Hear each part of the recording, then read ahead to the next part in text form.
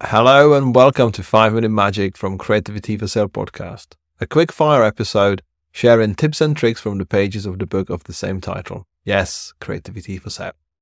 Every week I'll be sharing one or two ideas that could give you an actionable takeaway for your creative career, your business, or just a food for thought for the weekend ahead. These tips are taken from the audiobook and you can find a link to the full version in the show notes. Today's episode is called How Selling Creativity Becomes Business, and it's a section from the book which kind of elaborates on the points of how we title ourselves, because the titles come with a mindset of how we perceive ourselves, how we carry ourselves, and sometimes our titles could be misleading because from experience, calling yourself freelancer doesn't necessarily mean that people understand what you do and how you do it. If you call yourself a studio, or if you're a contractor or consultant, or if you're an artist, how do we label ourselves really helps with the fact how we can perceive what we do and how we can explain it and how we can be found by others who might be, able to commission us for the work that we do. In this section, you will find a summary of every possible title and how it can be applicable to you. How selling creativity becomes a business. There are various ways that you can describe yourself as a creative business. Some prefer to be seen as a one-man band, others prefer to act like a studio and imply a larger entity than the reality. One thing to bear in mind is the way we describe our business should be on par with what we actually are and what we can deliver. In other words, there's no point pretending that you're a 20-person studio with a diversity of skills and project management if you're actually one individual juggling freelance work alongside a 9-to-5 job. At some point, the client will discover the truth and things will fall apart. There are a few different ways that you can label the business of selling creativity. Self-employed. This means that you work for yourself as a business owner instead of being employed by somebody else. It means you are responsible for finding your own work, keeping records of your financial operations, and paying your taxes at the end of the financial year. In the creative industries, it's very rare that people describe themselves to customers or clients as self-employed. So you can think of this as a technical term to explain your business and tax status. Freelancer. This is probably the most frequently used term for those starting out as their own creative entity, but it's also the most misunderstood. Ultimately, it's another way to describe being self-employed, but people often understand it to mean that the work is flexible, readily available, and able to juggle multiple small projects and clients at any one time. For this reason, many people or companies seeking someone with a particular skill set temporarily use the prefix freelance in internet searches, e.g., looking for a freelance designer, illustrator for a creative project. The problem is that when someone searches for a freelancer, they may have vastly different expectations about who will appear.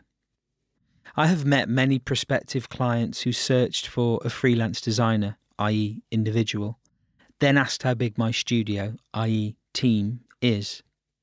I've also found myself in a never-ending loop of inquiries, either for something super basic or that required my operation to be much bigger than it really was.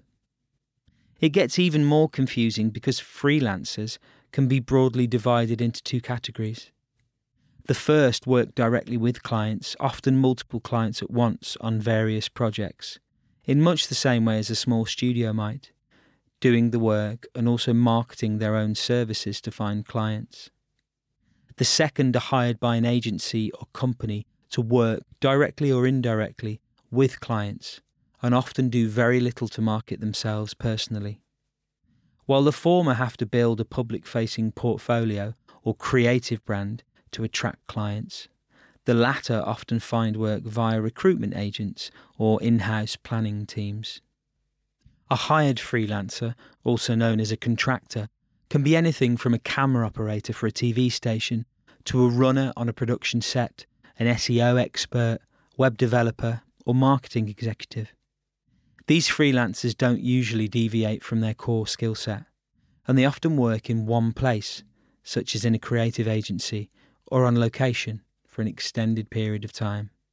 much like a short-term employee working alongside full-time staff. Although hired freelancers operate in a similar way to employees, the label freelancer can feel very liberating, as it means they don't have to show up to the same old 9-to-5 job day in, day out for years on end.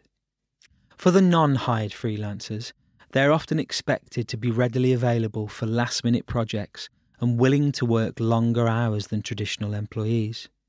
They tend to juggle many different assignments due to their unpredictable work stream, which can lead to oversubscribing and therefore overworking themselves. Despite this, being a pure freelancer is often a very appealing prospect compared to having a fixed salary and holiday allowance, as it offers a level of flexibility and autonomy that is rare in any other type of work. It also creates opportunities to explore ideas and work on unusual projects that would be impossible in full-time employment. Contractor. This is another technical term for self-employment, but it means specifically operating under a contract or agreement to provide services for the pre-agreed period of time, i.e., a hired freelancer, though in practice most people and companies use the term freelancer to cover both scenarios. A contractor is often booked for long stretches of time, working alongside full-time employees within a company during normal working hours. Unlike employees, however, the contractor doesn't get a holiday allowance or sick pay, and they are still responsible for their own tax, social security, and pension. Consultant. The role of a consultant is less hands-on in terms of delivery or creative output than a freelancer. Their task is to evaluate the issues and provide an outline of how the solution can be reached. A consultant's involvement can range from a few days to ongoing support across longer periods of time. Small business. This category is where you might see a local cake shop or a man with a van. In UK government terms, they're likely to be officially classified as a micro business. A small business in the UK means less than 250 employees and turning over less than 50 million a year, which you'd be forgiven for thinking isn't that small really. Despite the facts and figures of the official terminology, I believe that the best way to gain the confidence and presence to progress your creative journey is to adopt a small business mindset, as that's where the magic happens. Studio. This is an operation of multiple people delivering projects within a specific sector, such as branding, animation, printmaking, etc. An established studio often has a number of different personnel looking after the client's projects, as well as the business operations. Despite this, studio is also a popular term that individual freelancers use, even at the very beginning of their business life, because the term suggests a more established outfit than freelancer. As I mentioned earlier, there's a danger that clients might assume you have more capacity than you really do. So be sure not to upsell your capabilities unless you have a network of collaborators and skill-specific freelancers who can come on board to help with the projects as needed. Agency. This type of business goes beyond the scope of a studio, often employing hundreds of people with a myriad of skills beyond creative roles, such as strategists, planners, and media buying experts. They usually service bigger clients than a studio does. The rest. Then there's the rest of the terms you might have come across, like solo creative, means the same as freelancer. Artist, a job type, not a way of working. Musician, see previous. Entrepreneur, small business owner who may or may not have a team. Solopreneur, a small business owner who doesn't have a team. Girl boss, a woman solo creative or small business owner. Or hustler, don't get me started.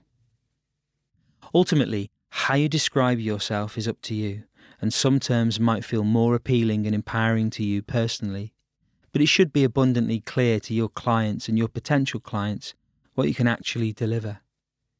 If you try to mislead people with an incorrect label, you will likely end up over your head and unable to deliver, which might affect your ratings and reputation. From experience, the longer you build your creative brand, the easier it becomes to let go of the label. New clients will be after what you do before they start wondering how you do it.